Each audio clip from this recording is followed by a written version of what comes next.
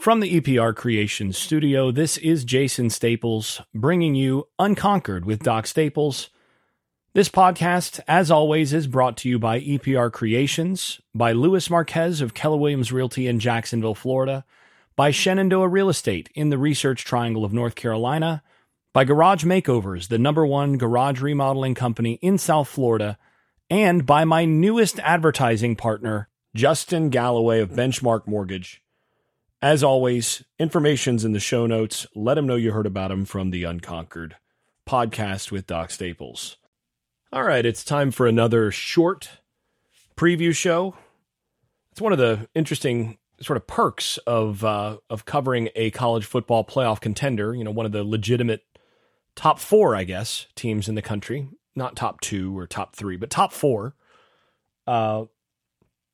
Is that when you're playing teams like this Pitt team, there's less to preview when it's this kind of matchup than there would be maybe another season. Certainly a lot less to preview than there would have been, say, 2-3 years ago, when basically it might have been a coin flip game or you might have favored Pitt in this game. But as Wake Forest head coach Dave Clawson said after Florida State put the beat down on them, that he was disappointed because that was a program, as he said, that was a program that we thought we'd passed. And, you know, Pitt a couple of years ago was ahead of Florida State. And all of a sudden, the Noles have just raced past everybody else. And now you're looking at a game that, to be totally honest, when you look at the film, when you look at what Pitt's looked like so far this season, this is a game that really, honestly, shouldn't be competitive if the two teams play more or less the way that they've played so far this year. Now, that does not mean that Pitt can't win this football game. One of the most bizarre outcomes of the season so far this year was Pitt beating Louisville 38-21 at Pitt back on October 14th. That's still, I think that's one of maybe the 3 most bizarre outcomes of the season so far this year. Because that Louisville team has looked really, really good. And this Pitt team has not. Now, the thing I think that does help explain that is, I went back and I watched that game just because it was one of those, like, I got to see what happened. And there are a couple things to think about there. Number one is Louisville was coming off 2 very hard-fought wins, including a big upset of Notre Dame the prior week. And I think that was a hungover Louisville team coming into that game. If you watch that game and you realize that they'd just beaten Notre Dame in, you know, a rush-the-field type game the week before, certain things make a little more sense. They didn't look like they had as much energy. And then the other factor is that game was played in a rainstorm. I mean, there was a lot of rain coming down, and Louisville turned it over 4 times and also missed a field goal and went 0-for-2 on 4th down, including a 4th down from their own 30-yard line.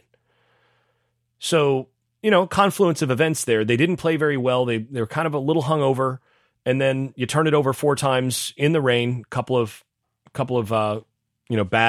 bad ones too. I mean, one that just squirted out, and then a pick 6 that was really the backbreaker. And you're basically in a position where you've given the opposing team everything they need to be able to beat you. And, you know, if you watch that game, Louisville was the better team throughout. They were in control through about the early part of the third quarter.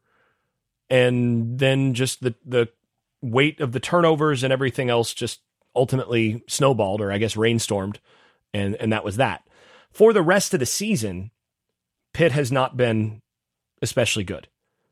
I got to see them, I broke down a decent amount of their stuff for the North Carolina game that they played earlier in the year. That was in September. And that was actually the last game with Jurkovec at quarterback. So you remember Phil Jurkovec, the former transfer from Notre Dame to Boston College, and then from Boston College to Pitt.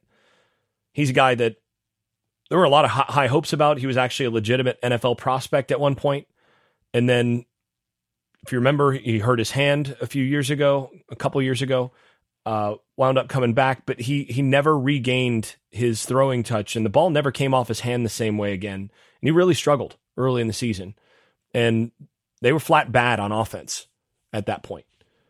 And he ultimately, after that North Carolina game, decided that he was going to move to tight end, and that's what they've done. So now they're on a backup quarterback, or at least a guy that started the season as a backup, and they've been a little better on offense, but they've not been good enough outside of that Louisville game where he actually had his best throwing game of the season. Outside of that Louisville game, they've not been real good on offense either way. So it's just a Pitt team that's been through a good amount this year. They lost a lot of talent from last year's team.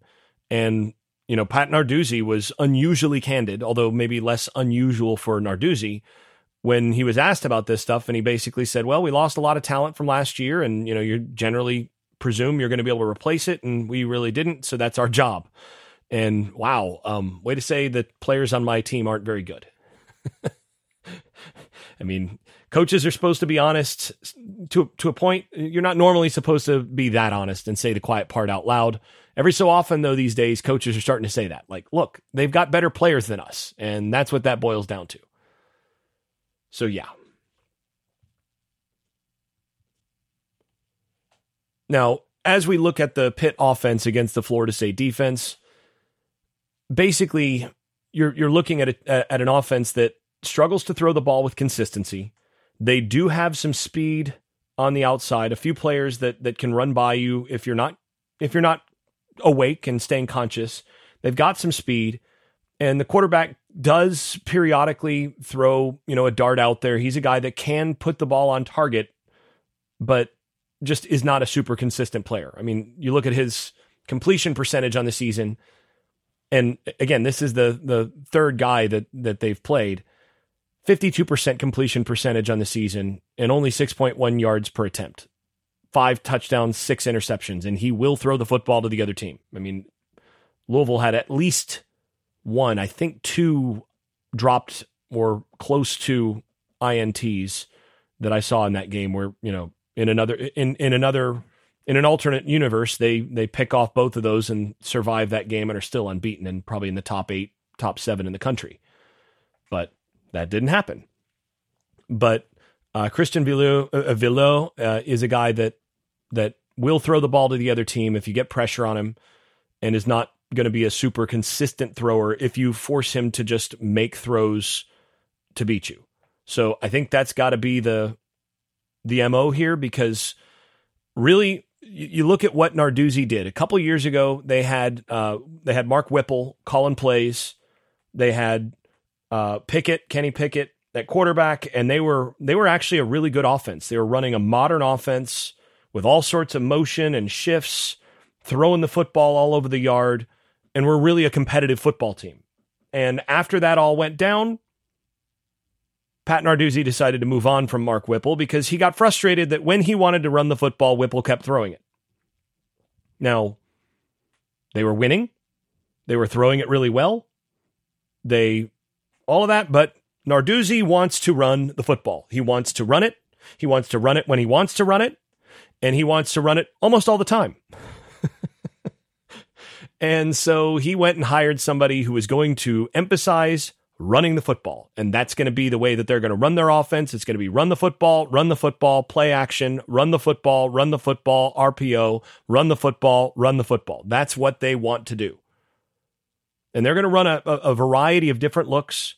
They run a lot of outside zone. They'll run some inside zone. They will do some gap stuff, but really more of a zone first, and then along with counter and power, and they do some read stuff with Villot. They did that also even with the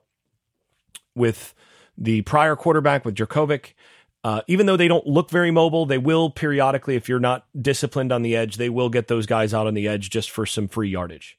So that's what they're going to do. But they're going to run Flemister and Hammond are the primary backs. Both of those guys will run the football a lot. They are, they're going to run it. If Narduzzi has his way, they're going to have 40 carries in any given game. and they're going to pound the football. If you go back and you watch the North Carolina game, they ran the football up and down the field in that first quarter. They just pushed North Carolina around up front. And one of the drives was, let's see, this was, I think the first drive of the game was, 13 plays for 78 yards. Here's the play chart. Hammond, run for 3. Hammond, run for 3. Jurkovec, pass for 9, first down. Jurkovec, run for 20 yards on a zone read. Hammond, run for 7. Hammond, run for 4. Kenny Johnson, that's an end around, run for 9. Rodney Hammond, run for no gain. Jurkovec, complete pass for 4 yards for a first down. 1st and 10. Kenny Johnson, run for 3 yards. Another jet sweep. Rodney Hammond, run for 5 yards. Now it's 3rd and 2. Jurkovec, pass complete for 3 yards for a first down. Hammond, run 7 yards for a touchdown. I mean, that's just run, pass for, possession pass for 7, for 9, for 4, those sorts of things. And the next drive was more of the same. 7 plays for 75 yards, of which run, pass complete for 1 yard, pass complete for 9 yards, run for 23 yards, and then a touchdown throw. That's what they do. They are going to line up and try to pound the rock. Now, they were able to do that against North Carolina, partly because North Carolina's soft up front. North Carolina got pushed around by Virginia on the defensive line. North Carolina's defensive interior got pushed around by Georgia Tech, especially in the fourth quarter last week. So, it boils down to something that Pitt could do against North Carolina. They've not been able to do that against a bunch of other teams. And if you look at the closest comp defensively to what they're playing this week with Florida State, you'd have to look at what they did against really two teams. I think Florida State's defense is somewhere between really Louisville and Notre Dame. I think they're maybe a little better than what Louisville's been so far this year. Maybe. I think they're a little better against the pass. Louisville's been really good up front. And then I think Notre Dame is probably a little better defensively than Florida State is, particularly in terms of how they've stopped the run. So if you look at those games, you get a sense of sort of what to expect here. Against Louisville, Pitt ran it 33 times for 88 yards, 2.67 yards per carry. Against Notre Dame, they ran it 19 times for 53 yards, 2.79 yards per carry. So, and against Virginia Tech, by the way, 24 carries for 38 yards, 1.58 yards per carry. So, and they've played two teams this season that they've averaged more than 4 yards per carry against, and that is Wofford and North Carolina. Now, what that's meant is that they've had to throw it more than they've wanted. They've been in positions where they've had to throw the football downfield. And really the Louisville game, the one game out of all those that they've managed to win, was a game where they were able to connect on a couple big plays down the field. That's basically that in addition to all the turnovers and everything else, it was a couple of the big plays, being able to hit those down the field, that really made the difference for them to be able to win that game. So, yeah, when you look at what this matchup boils down to, I think Florida State basically needs to do more or less what Notre Dame did, which is force them to throw the football to beat you and then take advantage of some of the turnovers that are going to result. It's pretty simple. And Notre Dame won that game 58-7, just for the record. And in terms of passing numbers, 28-45, that's the Wake Forest game. In terms of passing numbers, 16 of 32, that's 50% for 202 yards, 1 touchdown, 4 picks. I mean, that's your blueprint right there. You know that this quarterback will throw the football to the other team if you get pressure on him. You know that they do have some speed outside, but you do know that if you are able to get them in advantageous down and distance and start to get some pressure, he's going to throw the football. He's capable of throwing some darts in there. He did against Louisville, but he is going to put the ball in danger, and you're going to have some opportunities for turnovers. And that's really, I think, the thing that's what Florida State's going to be looking at in this game. I think you basically presume that against your defensive tackles, against your linebackers, against your front, Pitt's going to have trouble running the football. That's what they want to do. Like I said, Narduzzi wants to just run it 40 plus times per game. They've not been able to do it because they can't push pretty much anybody around. They just don't have the players to do it. So if I'm Florida State, I take this as a very standard Adam Fuller game. This is actually one of those games where I think you feel comfortable playing a lot of cover 7. You don't feel like you need to load the box too much to stop their running game. You're going to sort of focus on your default package. Okay, if you're going to run the football, we're going to have our safeties come down and take care of it out of cover 7. We're going to, turn the defensive tackles loose, let the linebackers handle it. And you only really commit more to it if they do start to have success running the football. And I just don't think they will. I think up front, you've got an advantage. And then you just let your secondary take care of business against the pass. So you don't commit to the run quite as much as Notre Dame did. I do think that Velo is a guy that you can blitz on, second and third and long and try to speed up his processing. So after the neutral downs, you get out of a little bit more of that cover 7 look, that match quarters look that you're playing as your default. I think once you get into second and third and long, that's when you can start to try to get pressure on him. He doesn't really like it very much, obviously. And you try to generate some of those throws into traffic. But that's basically what I see happening here. This is not a game where I think you need to, even as much as what they want to run the football. I think this is not a game where you have to load up there. This is a game where the only way I think Pitt beats you is with a combination of turnovers and big plays in the passing game. Because I don't think they're going to be able to run with consistency based on what they've done against everybody else, and certainly against the teams that have more comparable players to what you've got. So that's how I would come into this game for Florida State. And I think realistically speaking, FSU should be able to hold them well under 4 yards per carry, even without bringing that extra guy into the box, and ending up somewhere in the vicinity of what Louisville did, maybe a little better. Louisville gave up 4.88 yards per play and, was able to basically limit them there. Notre Dame gave up 5.0 yards per play. I think those right in that area are in the territory. And Notre Dame, by the way, turned them over 5 times as well. That's the vicinity that I think FSU can do. Something starting with a 4, and I feel like your defense is probably going to feel pretty good about itself. And I do think this is a game where you are expecting to get a couple turnovers. And you're basically telling your players to strain just a little bit more to get that extra pressure, to be prepared in the secondary for the ball to come your way. You're going to get some opportunities here for turnovers. So for me, defensively, less than 5 yards per play, somewhere in the 2 turnover range, I think is around what you would expect in this game. And I don't think you expect necessarily the combination of things where Notre Dame gave up 8.23 yards per play to Pitt, but then had them turn it over a bunch. I don't think you're really expecting to play for that. I don't think you're actually trying to play for that, to play for 5 turnovers. Yeah, 5 turnovers against Notre Dame. I don't think you're going to expect the 5 turnover thing, and I don't think you're going to expect 8+ yards per play, but you do have to respect the speed of some of those receivers, and you do have to respect that the quarterback can make some of those throws over the top. You just want him to have to make some tighter window throws, and you feel like you're going to get some opportunities to turn them over. So that's how I'm thinking about it defensively.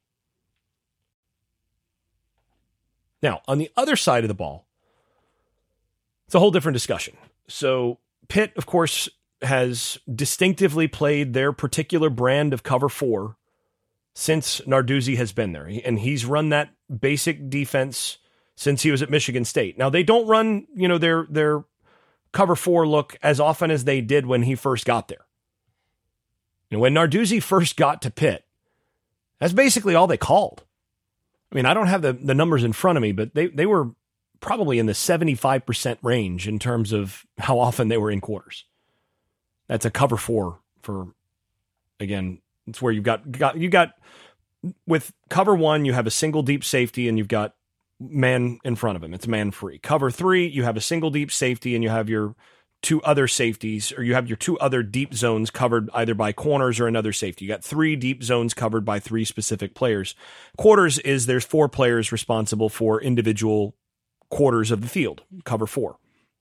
Now, what Narduzzi does with his distinctive thing, and I actually clinicked at one point with Mark D'Antonio when he walked through the basics of this years back, and a couple of the things that they really do distinctively in that defensive system that Narduzzi runs.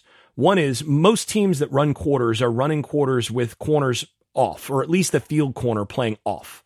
So you're going to play, that corner is going to play at 8 yards, and he's playing that deep zone. That's his thing. And normally in modern quarters stuff, the stuff that most teams are running, the base coverage that most teams in the country run is a quarters family defense, but it's cover 7, which is a Saban style defense. It's a match quarters where those corners are reading through the outside wide receiver. They're reading through to number 2 and number 3, and then they're going to sift essentially whichever player is going to release vertically in their space becomes their player.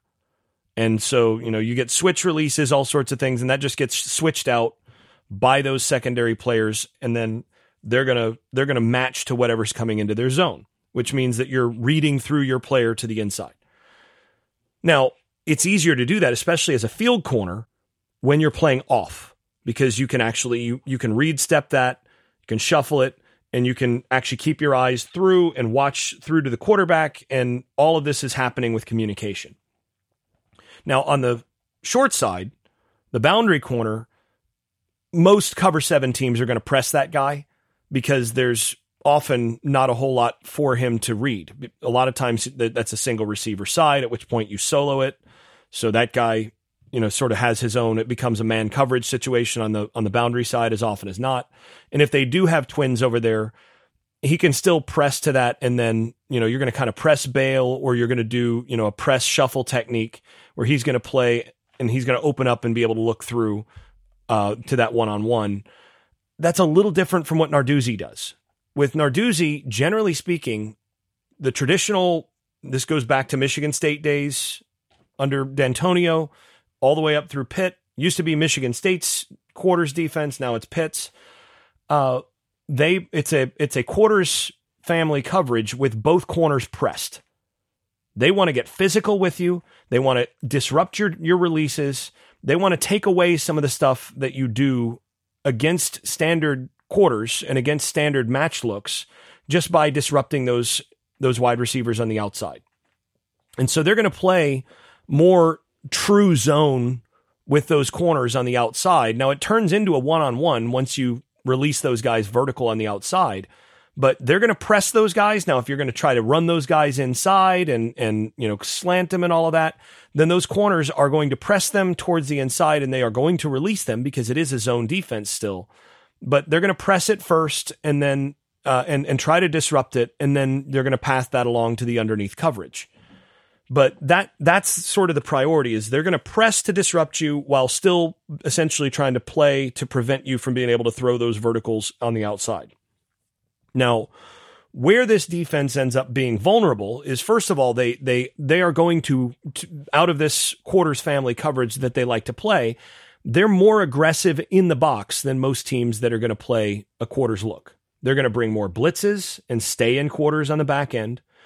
And, Narduzzi's take is, if you play one coverage almost all the time and you're playing it really well, your guys can play fast and they know exactly what they're going to do. You can blitz in front of it. You can do all sorts of stuff, and they're going to adjust on the fly much faster because they're just used to playing what you play. So what they'll do is they'll bring 5, they'll bring 6, and they'll stay in quarters behind it. They might tighten up this guy or that guy or loosen up this guy or that guy, but they'll stay in quarters behind it. And the other thing is that they're decoupling that quarters behind from some of what they're doing in the front. They'll potentially put 7 guys in the box, even against a little bit smaller personnel, they'll put 6 in the box and they'll be 6 heavies, and they'll commit to stopping the run first with those guys. That's what they do. They're going to play quarters. They're going to press you on the outside so you can't quick game as easily. So they're going to disrupt some of the stuff that you might want to do on that. And then they're going to commit to stopping the run on the inside. And they're going to sell out with that defensive front.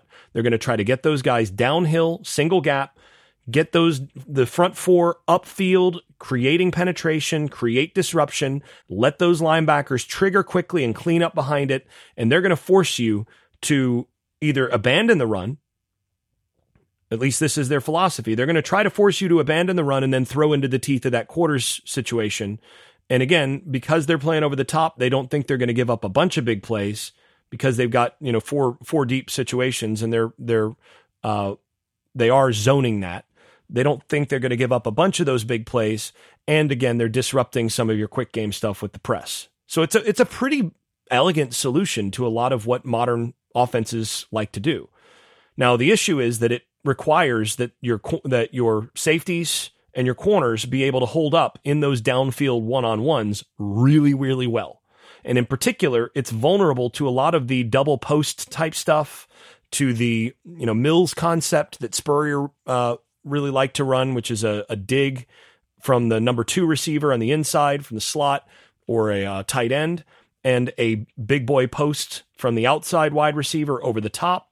What that's going to do is you're going to get that safety who's responsible for that inside quarter. He's going to have to take the vertical on the dig or on the double post, that inside post. He's going to have to take that, and that's going to leave you an outside leverage, deep coverage player from the corner covering a post, and it's a bad leverage situation where you're going to be able to throw it over the top of that safety's head, and you've got a corner who's desperately trying to catch up from that outside leverage position. So almost every time you watch Pitt play, you're going to see them give up at least 1, maybe 2, sometimes 3 big plays on those kinds of concepts. Thing that Mike Norvell likes to run against this sort of thing is a lot of post climb. So post climb, you have a deep cross or over route or drive route that's going to come across the formation from one side, and it's going to try to occupy that same safety, along with, again, the big boy post over the top. And if the safety comes down against the drive, then you hit the big boy post. If the safety stays up, as is often the case in this kind of situation, if the safety sees that post and decides to try to take that away, then you hit that drive or that climb concept as it clears into the second void there behind the backers, and you get a big play either way. Norvell loves that concept. They run the heck out of it. And this is a game where it's a really good concept. Now, again, the key there, if you're Pitt, because you're putting those guys in those positions where your safeties are having to single cover a lot in those situations, they're not carrying verticals as much with the underneath coverage because they're so fixated on stopping the run. Those safeties are going to have to be able to cover almost like corners. And then those corners are going to be in positions where they're going to have to cover from oftentimes outside leverage if you get past that jam on some in-breaking routes. And that can be really, really beneficial to any quarterback that can throw well down the field. And Jordan Travis does. So how does Florida State attack this team? Well, first of all, I don't think Pitt has what they've had up front in recent years. And Narduzzi has said as much. This is a Pitt team that you can actually run the football against, which is really, really bad news for Pitt coming into this game. Because Pitt's one shot here is for Florida State to be completely one-dimensional and for them to be able to, and for them to basically just misfire, for Florida State to misfire on some of the deep shots that they're going to be able to get. But that doesn't look likely. Notre Dame ran for almost 5 yards a carry, 4.7 yards a carry against Pitt. Wake Forest ran for 4.2 yards per carry against Pitt. You can run on this Pitt team with some success if you've got a balanced offense. Now, North Carolina, who's got a good run offense, 39 carries for 77 yards, 1.97 yards per carry. That's not great. But they also threw the ball all over the yard and scored 41 points. I think what you're doing with Florida State here, you do try to keep your balance running the football some, but this is a throw the football on first down, throw some RPOs, especially to RPOs to the tight ends and to the slot receivers in this game. You're going to get opportunities there because of how much they trigger against the run from those inside players. You're going to get opportunities to hit some of those guys on RPOs and on other stuff, play action, that sort of thing. You hit that middle intermediate area in this game, and you've got some real stuff to work with. You also know that you're going to get a bunch of one-on-ones down the field. And again, if you're Pitt, this is not a team that you want to have a lot of those one-on-ones with. Now, Florida State's banged up at wide receiver, and who exactly is going to be on the receiving end of all of those is a different question. But even if you're looking at primarily Darian Williamson and Hakeem Williams, as the types of guys that are going to get more of those targets than in other weeks, those are still guys that are going to have good matchups against some of the corners and defensive backs, the safeties that Pitt's going to throw out there. You're still going to have to execute, but the thing that I think is most positive coming into this game is Florida State's been pretty balanced, and Jordan Travis has not been putting the ball in danger. And I think your danger here is if you turn the ball over like Louisville did, then you're putting yourself in a potential position for an upset. If Florida State doesn't kick it around and turn it over, 4 times and miss out on a couple of fourth down and short attempts and that sort of thing, I think they should win this game comfortably. And I think this is a game where they're going to be able to generate some offense in either the passing game or the running game. I think they're going to be able to run on them a little bit, and I think they'll be able to pass on them pretty well. So, I don't think Notre Dame offensively is what Florida State has been, and Notre Dame averaged 8.23 yards per play against Pitt. Now, that was at Notre Dame, so a little bit of a difference there, but Notre Dame was able to basically handle things pretty well. 4.7 yards per rush for Notre Dame in that game. And I think somewhere in the same vicinity, somewhere in the 4.5 to 5 yards a carry, and then some success in the big play passing game is the key. Now, again, Jordan Travis not turning it over, the ball security thing for the offense is paramount, and I think they'll be able to hang with that. That's been the trend all season. I don't see a whole lot of reason that would change here, but that's got to be something that you reinforce, that you emphasize coming into this game, because Pitt is very opportunistic. They're very physical and very scrappy, so you know that they're going to be clawing at that ball, and it just has to be a point of emphasis this week. Okay, so now we're getting to the summary and predictions part of it, and I just think this game is likely to be relatively uncompetitive. I think coming off of that loss at Notre Dame last week, they're going to be playing another team that's a comparable buzzsaw. And, FSU is banged up. This is a game that precedes a big game for Florida State. But I think this is a really good matchup for what Florida State wants to do. It's not the best matchup for Pitt. So something in the same range of what Notre Dame did. I don't think it'll be quite as bad, because I think, repeat performance of 5 turnovers from Pitt is probably unlikely. But something like that is, I think, in the cards. Maybe a little bit of a slower burn up front as this becomes a bit of a crockpot game. But I think something in the range of 45-13 would be sort of what I would expect in this game, based on what I've seen from Pitt so far this year and what I've seen from FSU. Question is, can the defense hold them in single digits prior to garbage time? And can the offense really stay on track and make sure that they execute, even with being as banged up as they are in certain spots? Can they execute at the level that they need to be able to get cushion early? This is a Pitt team that if you give them some hope early, which is something that Louisville did, they could potentially, hang with you for a little bit longer. But like I said, I think this is one of those games where by the end of the first half, you're probably looking at something like 28-7 or 31-7. And then it's just a matter of finishing. And this team hasn't done a super great job of just finishing and blowing teams out once they get to that point. So somewhere in the 41 or 45-13 range is kind of what I would expect. I'm going to go with 45-13 as my anticipated score here. And I will talk to you again after the game. If you've been enjoying this podcast, please leave a 5-star rating over at Apple Podcasts and wherever else you listen to podcasts. Post and repost episodes on social media and tell a friend. And if you haven't left a review in a while, do it again. It really does help the visibility of the podcast. Before we go, I'd also like to thank my advertising partners once more. That's EPR Creations, Louis Marquez of Keller Williams Realty in Jacksonville, Florida, Shenandoah Real Estate in the Research Triangle of North Carolina, Garage Makeovers, the #1 garage remodeling company in South Florida, and Justin Galloway of Benchmark Mortgage, serving Florida, Alabama, Tennessee, and Kentucky. You can also stop by the Unconquered shop at unconqueredpodcast.com, where you can buy stickers, pins, magnets, t-shirts, and other swag. And thanks also to all those supporters over at Patreon, where I post video analysis and field questions for the podcast. I am especially grateful to those above the dynasty level. That is Andrew Garrett, Brian Leininger, Neil Cook, Casey Kidd, Chris Chartrand, Dave Blair, Hector Cartagena, Jack Horton, Jimmy Van, Jonathan Kennedy, Keith Cheney, Lee Caswell, Tyler Kashishke, Vince Calandra, and Bert Bertoldi. You all are far more generous than I deserve. I'm really grateful. Thanks to you all. This has been Unconquered with Doc Staples. I'm your host, Jason Staples.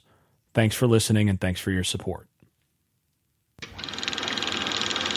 I made this.